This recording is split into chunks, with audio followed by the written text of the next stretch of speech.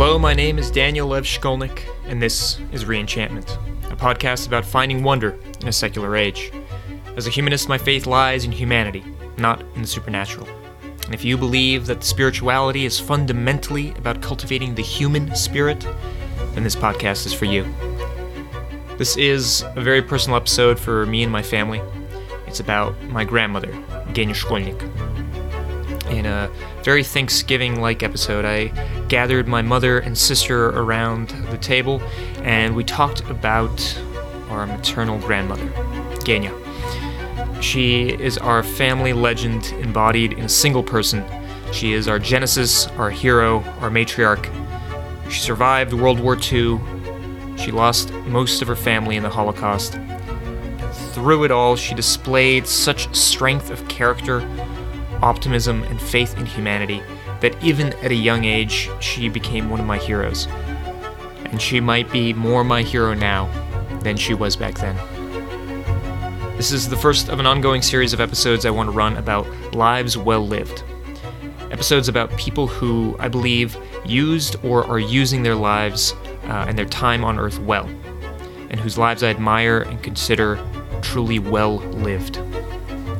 I know last week's Practical Spirituality episode was in a new style as well, and I promise to stop coming up with new episode ideas, but it feels important to me to make sure that I'm not only talking to super smart people about super intelligent things, but that this podcast also becomes something that feeds the heart as well as the brain. So from now on, you can expect 3 different types of episodes on this podcast. 1, the standard interview style episodes, which I've been doing so far, where I talk with smart people about smart things.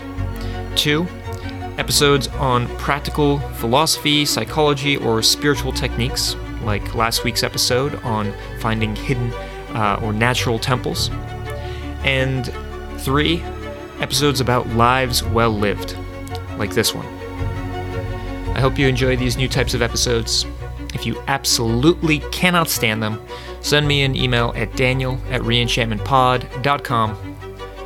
I can't promise I'll listen to you, but I will at least hear you out. And now, I hope you enjoy this episode about the life of my grandmother, Genya Shkolnik.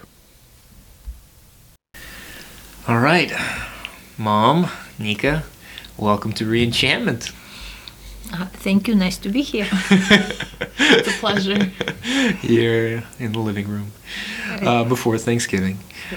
Yeah, so what I wanted to do with this episode is have this be the inaugural episode of a kind of running series that I want to do on lives well lived, where I talk to or about people that I think have lived really fascinating, admirable lives. I wanted to start off with somebody that is very important to me and very important to us as a family, our grandmother, Genya Shkolnik.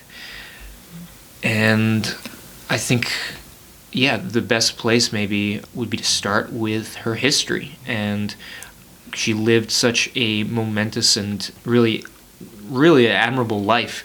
And she went through so much hardship, and she went through so much pain, and yet was able to maintain her dignity and maintain her humor.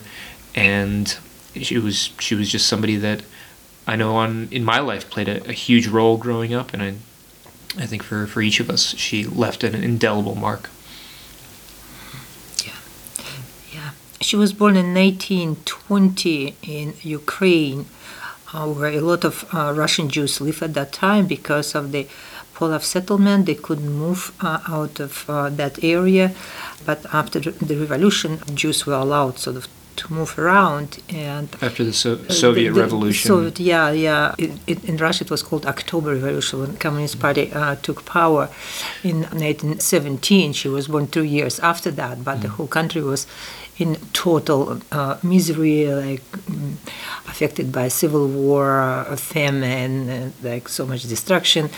And her family, her father, her mother was a housewife, like most women at the time, especially in Jewish settlement. Her father was very, not prominent, but respectful member of the small shtetl where they lived, and but because he was a rabbi there, right?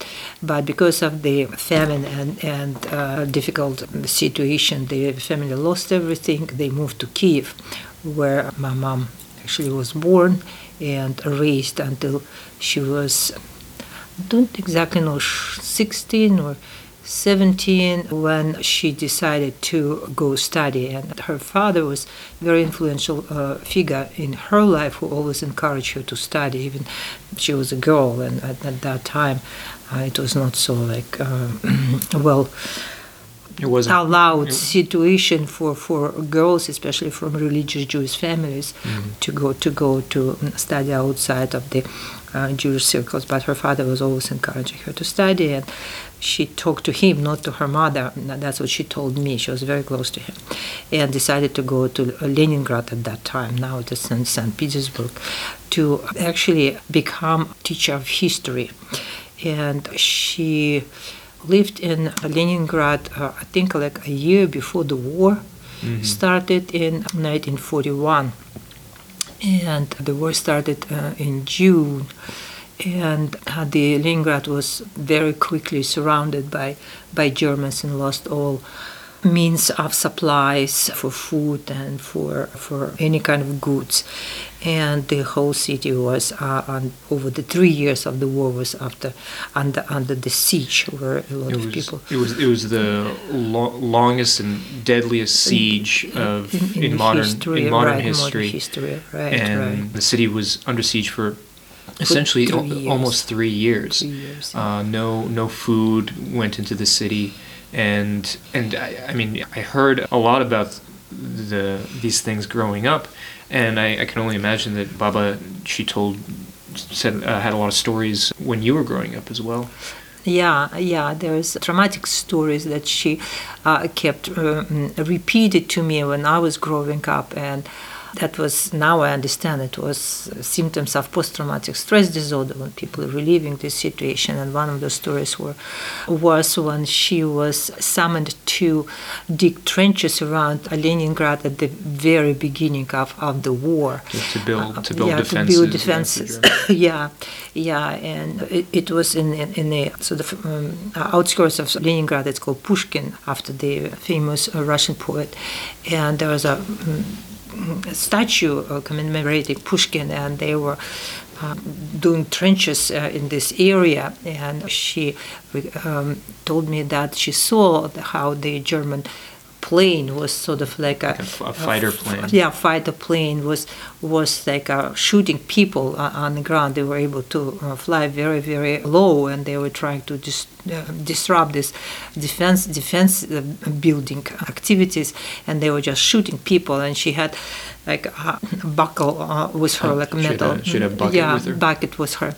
Because there was not a lot of things they could use. They used bucket like to instead of shovels. Instead of shovels, there was not enough tools. And she had this bucket, and she was thinking, what should I close, my head or my legs? And then she was deciding what to protect with the bucket. And she decided if my legs would be like a damage, I don't want to live without legs. Like let's and she closed the legs because she decided it's better to be killed than live without legs.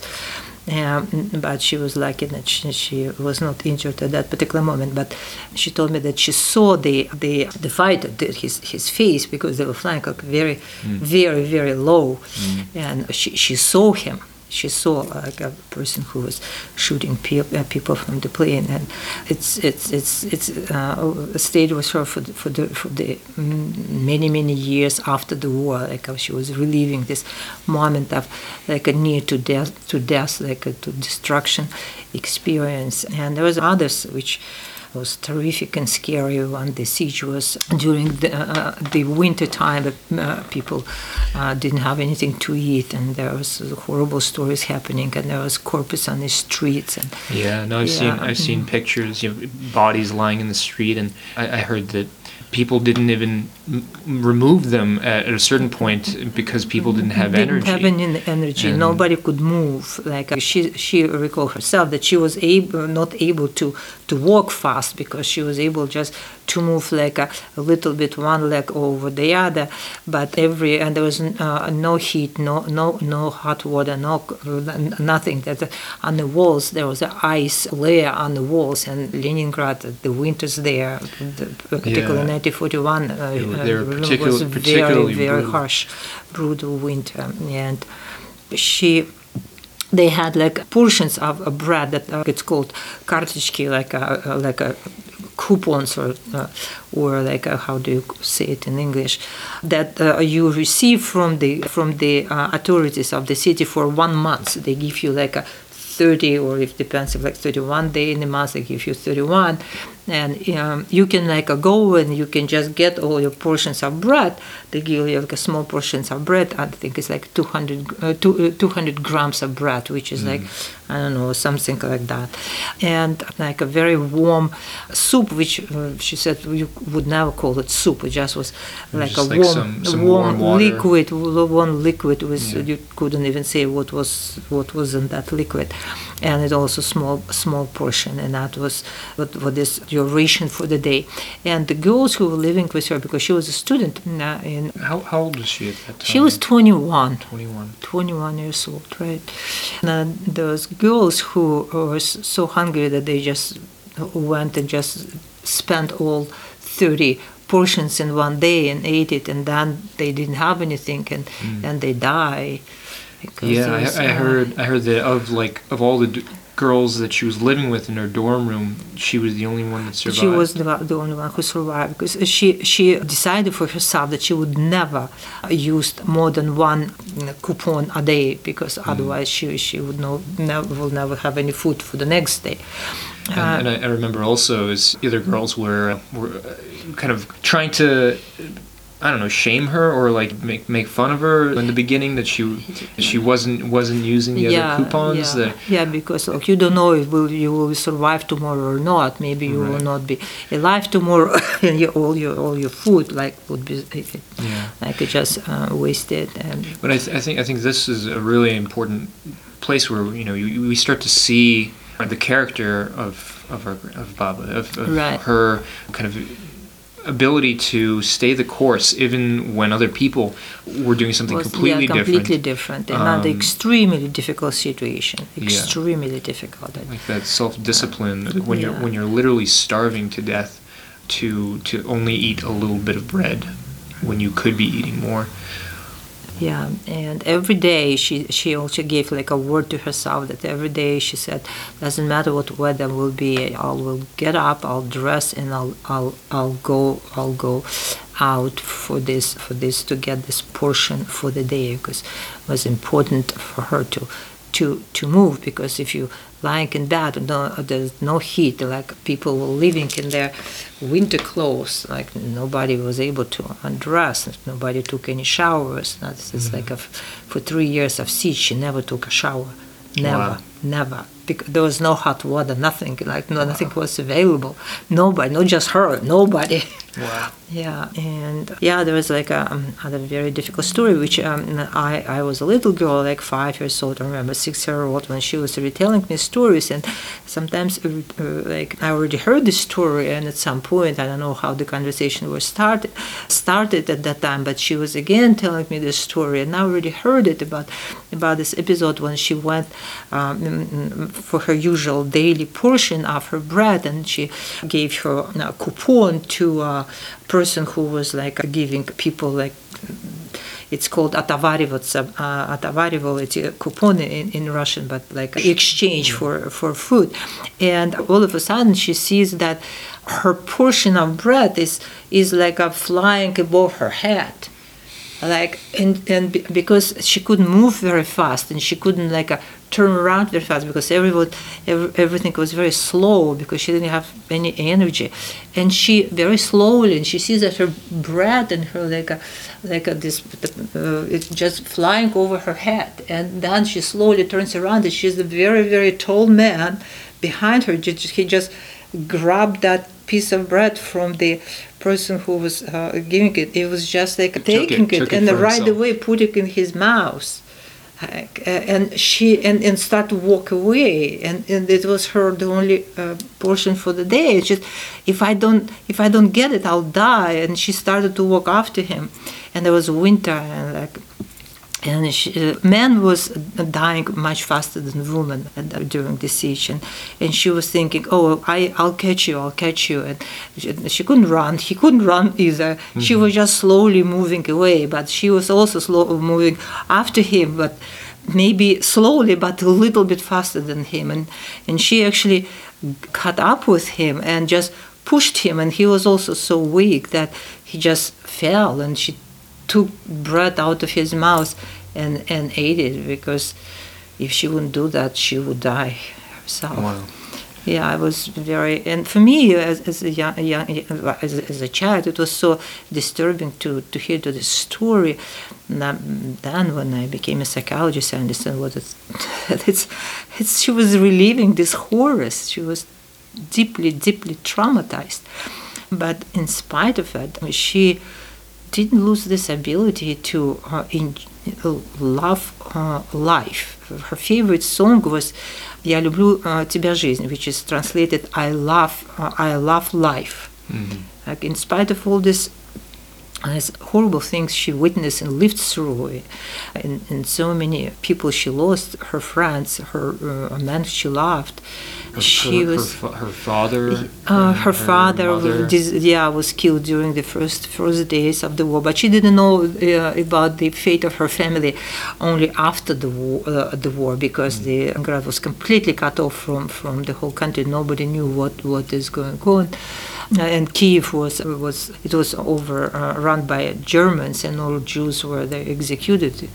And her mother and her two younger sisters were killed in Babi Yar, which is they killed all Jews of Kiev. It was the largest single massacre I think, of World War II. Jews. It was upwards of, I think, 30,000 or more people in in one day, like one or a couple of days.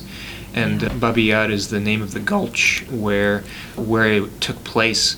I actually remember I went to Kiev and I went to Babi Yar on a Jewish service trip, mm-hmm. and it's eerie. There's nothing there. Nothing there.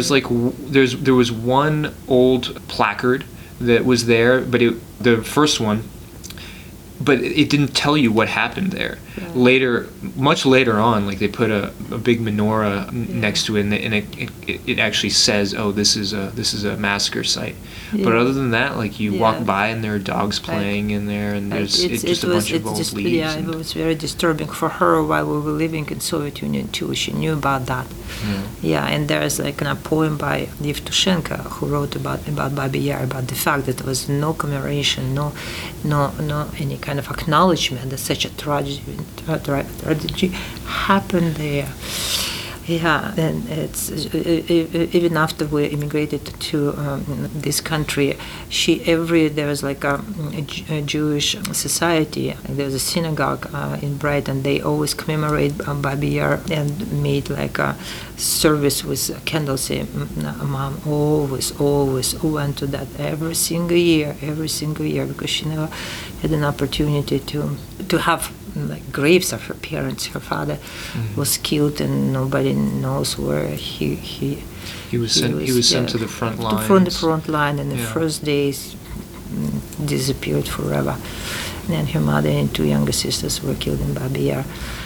Yeah, and after the war, like after 3 years, when the siege was broken, and there was people who survived, especially from her college. There was she was one of few people who survived from the whole college.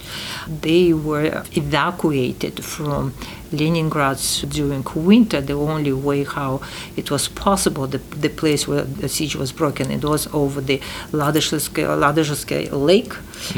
During winter. It was frozen. Yeah, and that's the only way how people after 3 years, whoever was able to be evacuated, were like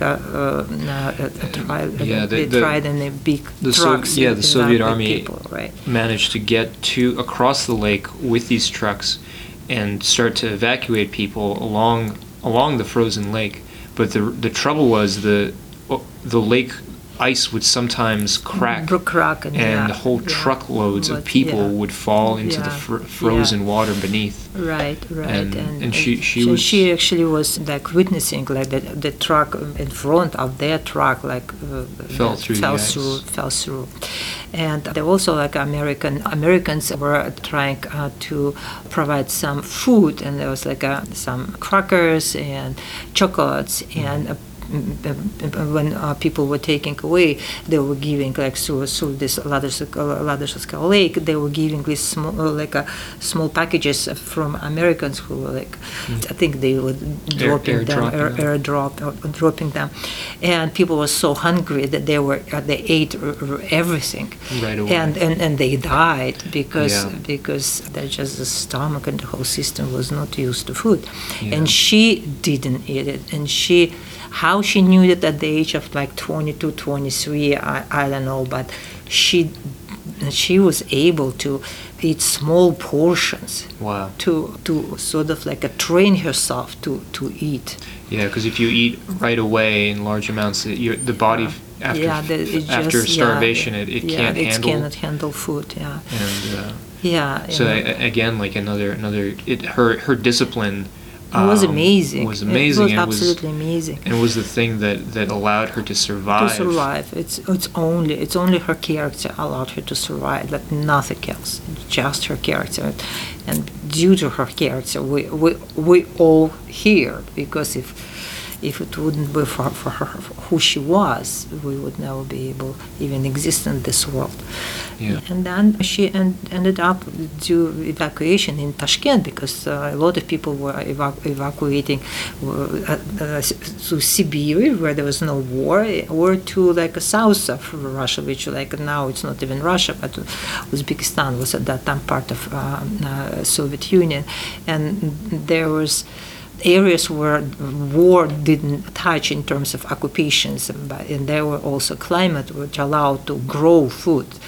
And she was evacuated there and was placed in a tiny room in the basement of a big institutional building, which were like a mixture of movie theater after the war, and like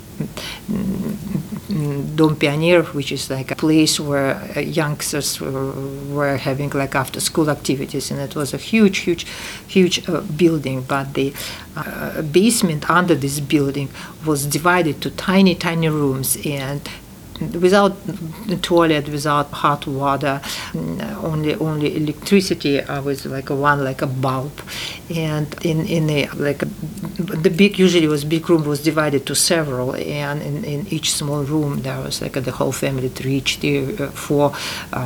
people in one room, and that's where I was born after the war. How many years after the war?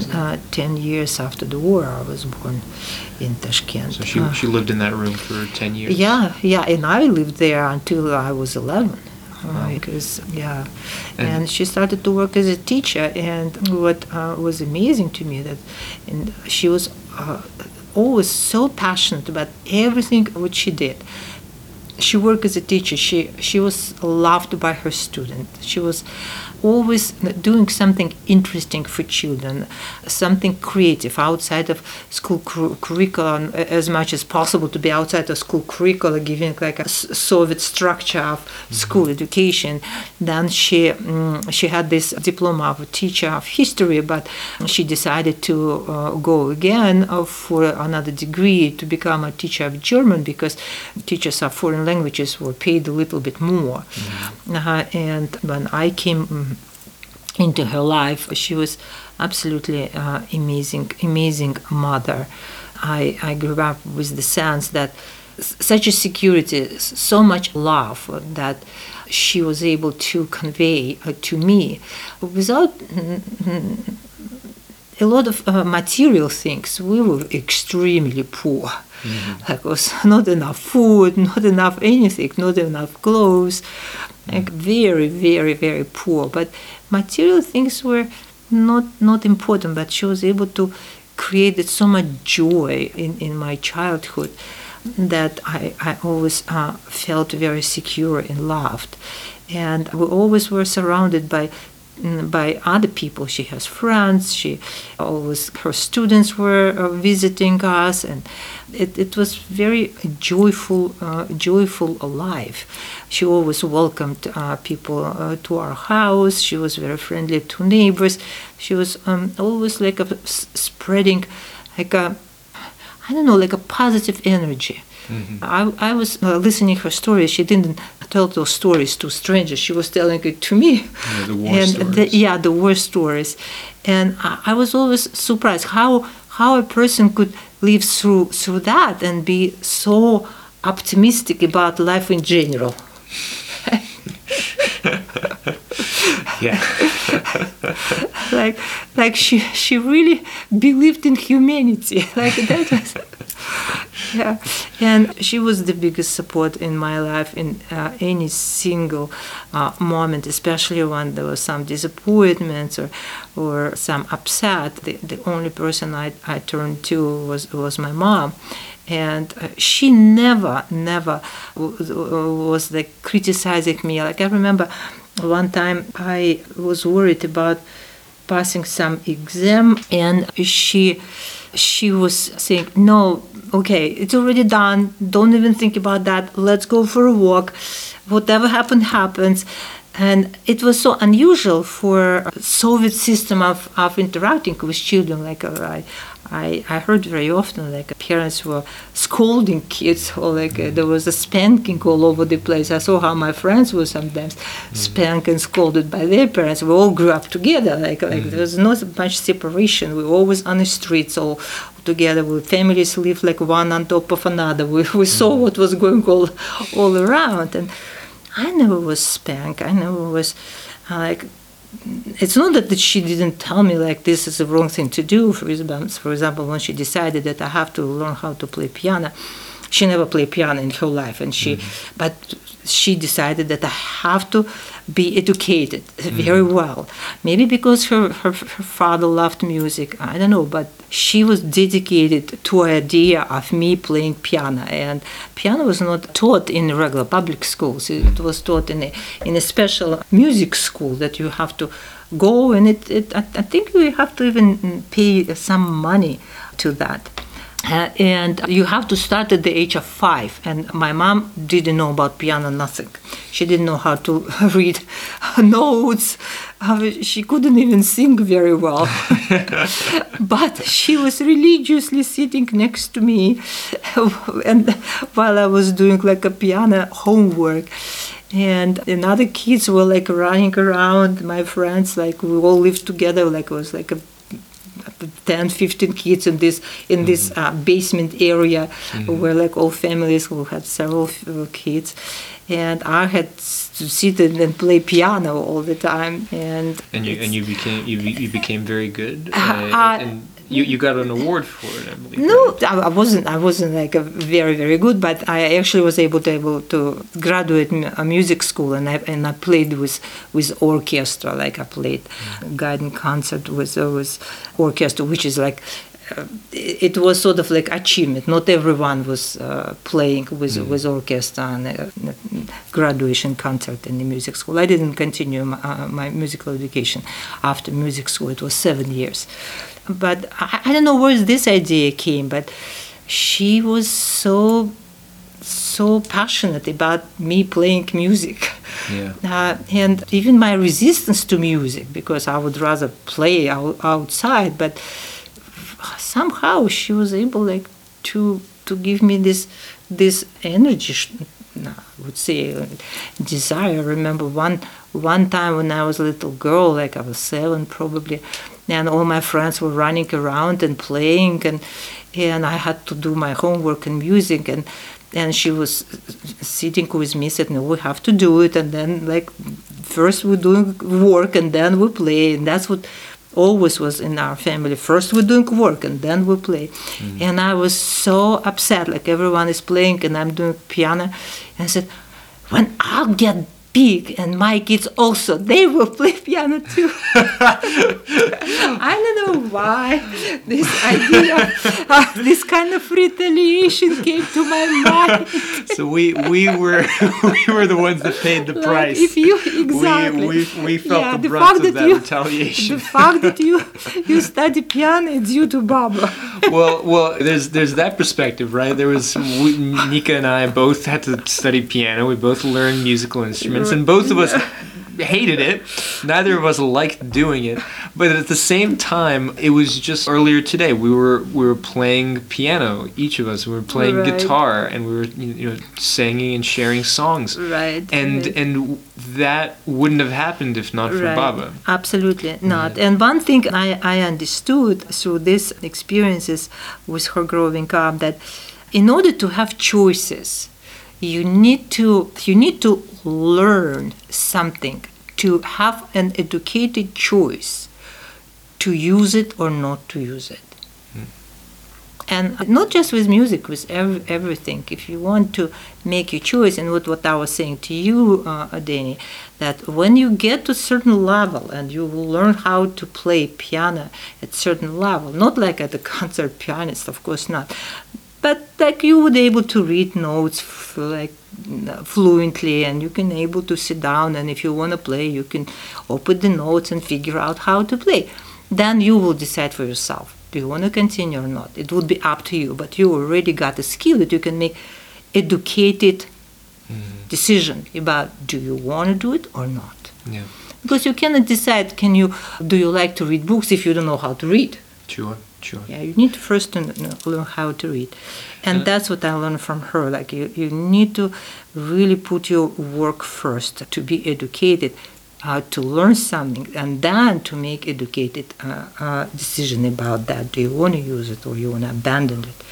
Yeah, and that principle as well. I remember when I was growing up, I heard that from you, that work first, play later.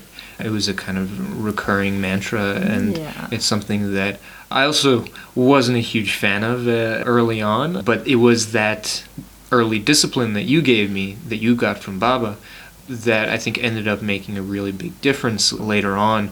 I took that very seriously. I took it to heart, and I put academics first, and I made sure that all my work was done first and foremost before I went out and enjoyed myself.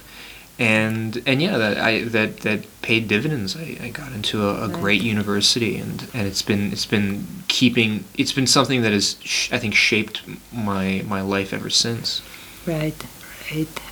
And her like a third period of your life when we made a decision to leave Soviet Union and came here to this country, and she was already 70 years old, and of course she was a teacher of German language. She never spoke English in her life ever, and she started to learn English, and she actually at the age of 70. And she was spending so many hours. We went to classes and was really dedicated, because I'm living in this country, I have to know how to speak the language. And she actually was able to converse. Yeah. At the age of 70, she was able to maintain like a simple conversations with a doctor or was at the store. And she was learning English like to the very, very, like going to the classes and writing and reading to the very like last days of her healthy life until she was 90. And how did she embrace the new culture and new people around her, and how she started to create new connections with her. And when you came along, how passionate she was about being a grandmother, how she loved both of you and tried to make connections with her American grandchildren. She was a survivor. She lost everything in the war. Lost her family, lost her chance at her college education. She had to start from nothing there, and then she built up a life with you in Tashkent, in Uzbekistan, And you didn't mention this part, but she built her own house. Yeah, she built her house with her own hands. Right, She over many years to get us out of that get- basement. to get you out of the basement, where we she- just saw. We didn't have sunlight. There was only shoes of people walking by because there was like a tiny window. Like All you could see was the shoes of people outside. People walking outside. We didn't have any light there. But it was, she started to build up from there, like save little bits of money from her meager paycheck as a teacher Right. to buy like cement and bricks and things. And we made bricks ourselves. I You made the remember how bricks. like every summer we made bricks to build our house. And how many years did it take to Oh, build it took long years, probably like 11 years. When she got this small piece of land when I was born, and took her a long time because her salary was tiny and it was not possible to find any building materials. Everyone was in such a deficit, and she was every summer she went to for extra work in a summer camp, and extra money she used like to buy some materials and maybe find a worker that she was helping like to put the walls, and there was 11 years and I remember how we made bricks out of sand, like a special way how like bricks were made in Tashkent, and we had special forms, and I remember it was a difficult job. We made a hole in our backyard. There was no house even. We just was coming from our basement, which was in the center of the town, to our sort of like a place where we built the house, and we made bricks. We put it on the sun because the sun was very hot during summertime in Tashkent, and then until they dried, and we put them in piles to make more until we got enough to make the walls. and after, but the thing is, like, so you built this house. You lived in it for a number of years. Yeah, until we immigrated. And then you sold it. We sold and it. It was very difficult for Baba, right? Because she had put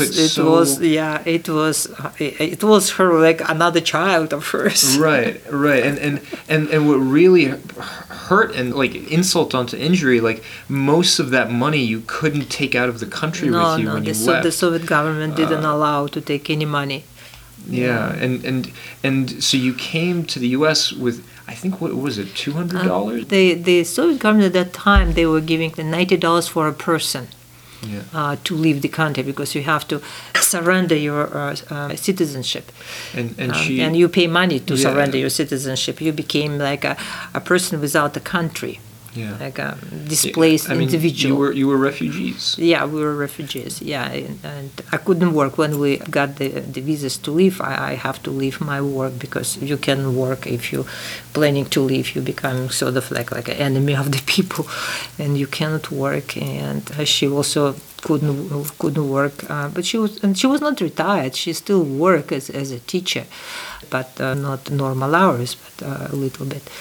And but even so you came to the U.S. and I guess like the point that I wanted to make was that you had to start life again from pretty much nothing. From nothing, yeah. And for Baba, that was the second time that she had to do that in her life. And at the age of 70 to start completely leave all your connections, all your friends, all your belongings at home, your language, and start from nothing all over again.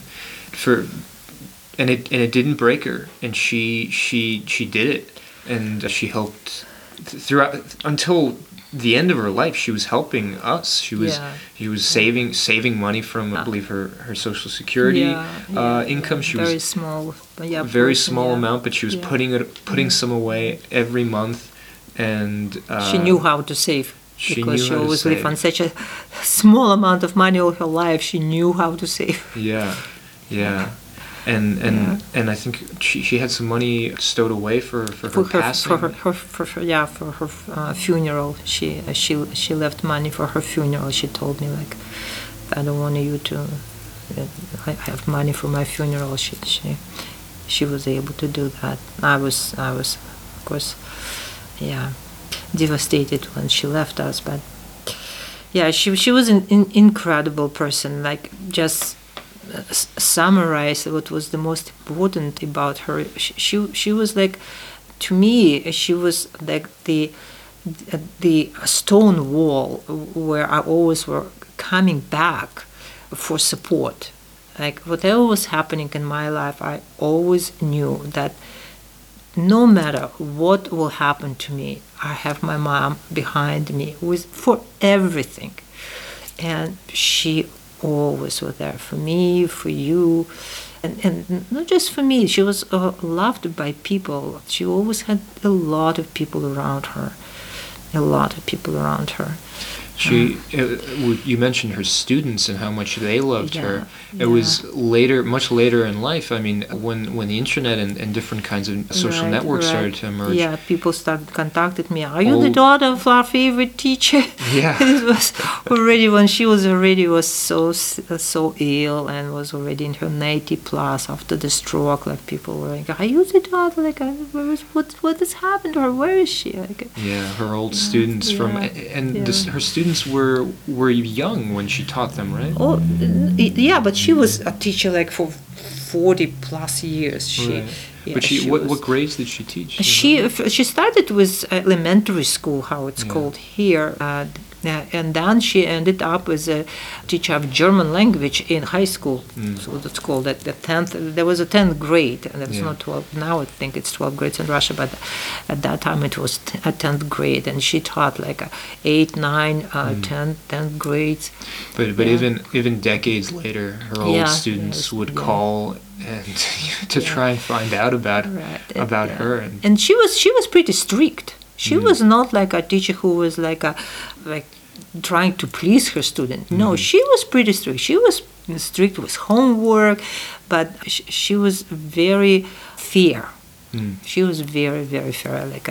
And kids respected it a lot. Like, we always had students over when we already moved to our house we built. Like, she always had students over when they graduated from school, and they were coming to visit when they were coming from colleges. Like this, because she was able to give them that they felt a lot of gratitude to her. And even with you, like how she tried to make contacts with you, like she was like a 80 plus Russian speaking lady, and especially like Nika, you were very young, but she was trying to be in touch with you, to be part of your life. Like, and of course she did speak English, not at the level how you converse in English, and not at the level that it would be interesting for you as a little boy to talk to a 80 plus grandmother who doesn't know who Pokemon is, or like, and she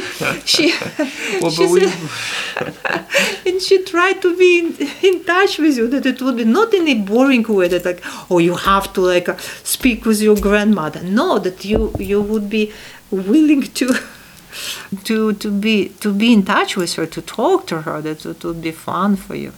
Well, my first language was Russian, so I could speak with her in Russian fairly well. But I remember on vacations when we'd go on trips together, and she came with us.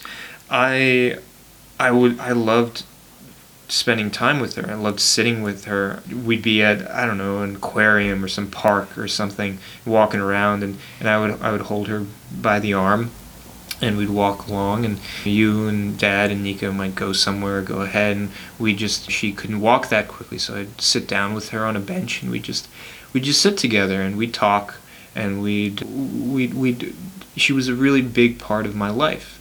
I respected her. I could tell there was a kind of gravitas and a seriousness and a wisdom in her that I didn't really see much of in many other people. And whenever she would come over for dinners at our house, she'd always come dressed immaculately, like just in flowing dresses and hats, and she would always come with a poem memorized in Russian. and always, at some point in dinner, like the table would hush, and she would get up and she would recite a poem in Russian, whether it was Pushkin or Bloch or any of the great Russian poets. That was my first real, I think, exposure to poetry was from her, and she read with such intensity and such passion that it really left an impression on me years later. And I think I'll never forget the performances that she would put on. She made a life for herself as a performer of poetry here in the U.S. in the Russian community, to the point where like she befriended some fairly famous Russian poets who came here for artistic visits, and we have a picture of her was a very famous Russian poet. Didn't one of the poets he wrote a poem for her, right? Right. So and she was very proud of that, and she was able to do this because when she read with such passion and read with such intensity. I just in another episode, like I mentioned the concept of duende. It's a Spanish word, but it typically applies to flamenco when you have a performer who embodies such intensity and passion in their performance that it raises the hair on your skin and it makes your blood run cold. And duende, as described by Garcia Lorca, it's impossible to communicate unless the performer understands sadness and understands death.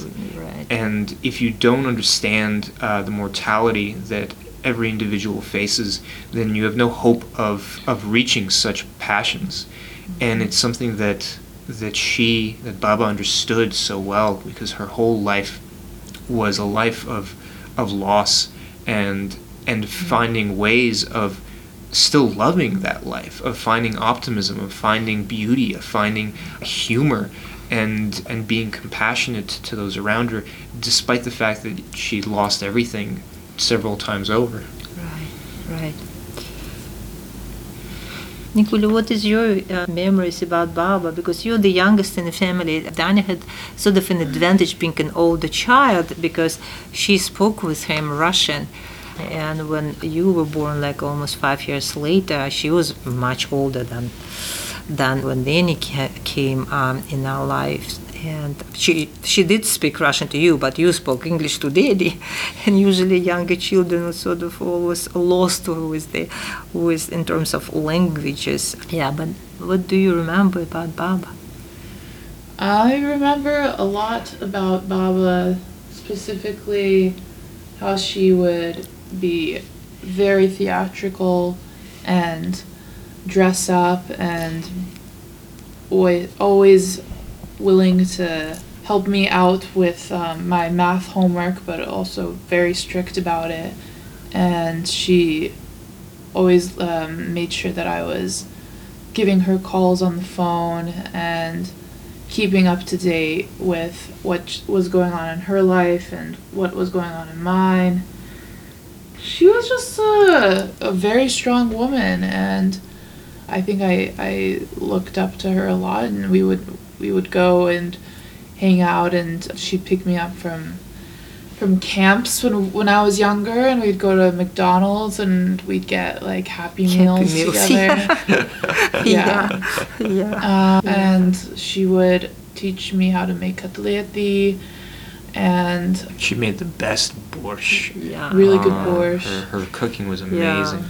Always feed me, and just like I obviously like didn't have as much as strong of a relationship with her as Danny did, because I didn't really speak Russian, so it was like being lost in translation like half of the time, and it was hard to communicate, but like we would always just like laugh whenever there was like something funny going on. And I remember when she was already when she was very, very ill, and after her stroke, and she was already living in a nursing home, and I was bringing her home for a weekend, and you played with her like with the balloon, and she was in a wheelchair, and she never lost her ability to laugh.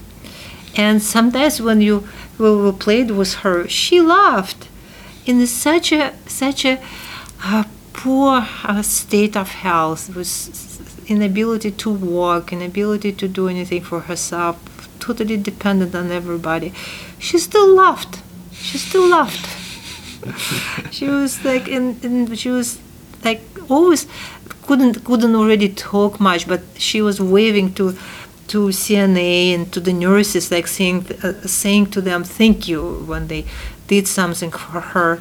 She was loved at that nursing home. She was loved in the nursing home. Everybody loved her. Yeah, because she was just nice to people, just nice. And being in such a physically poor condition, she still was saying thank you. When she couldn't talk, she just waved her hand. She couldn't speak to them. She couldn't speak any English to them. Yeah, they after that still. she lost her English. After the stroke, she lost. Yeah, she was losing her Russian as well. Yeah, but she didn't lose her love.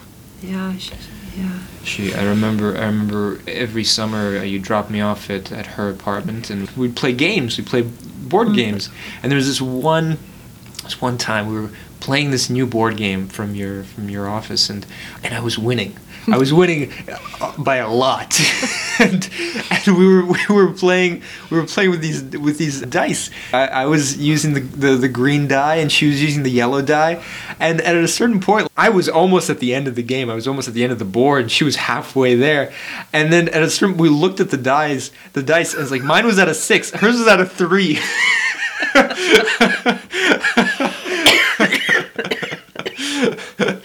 The highest number on her die. It was a 6-sided die, both of them, but hers only went up to 3.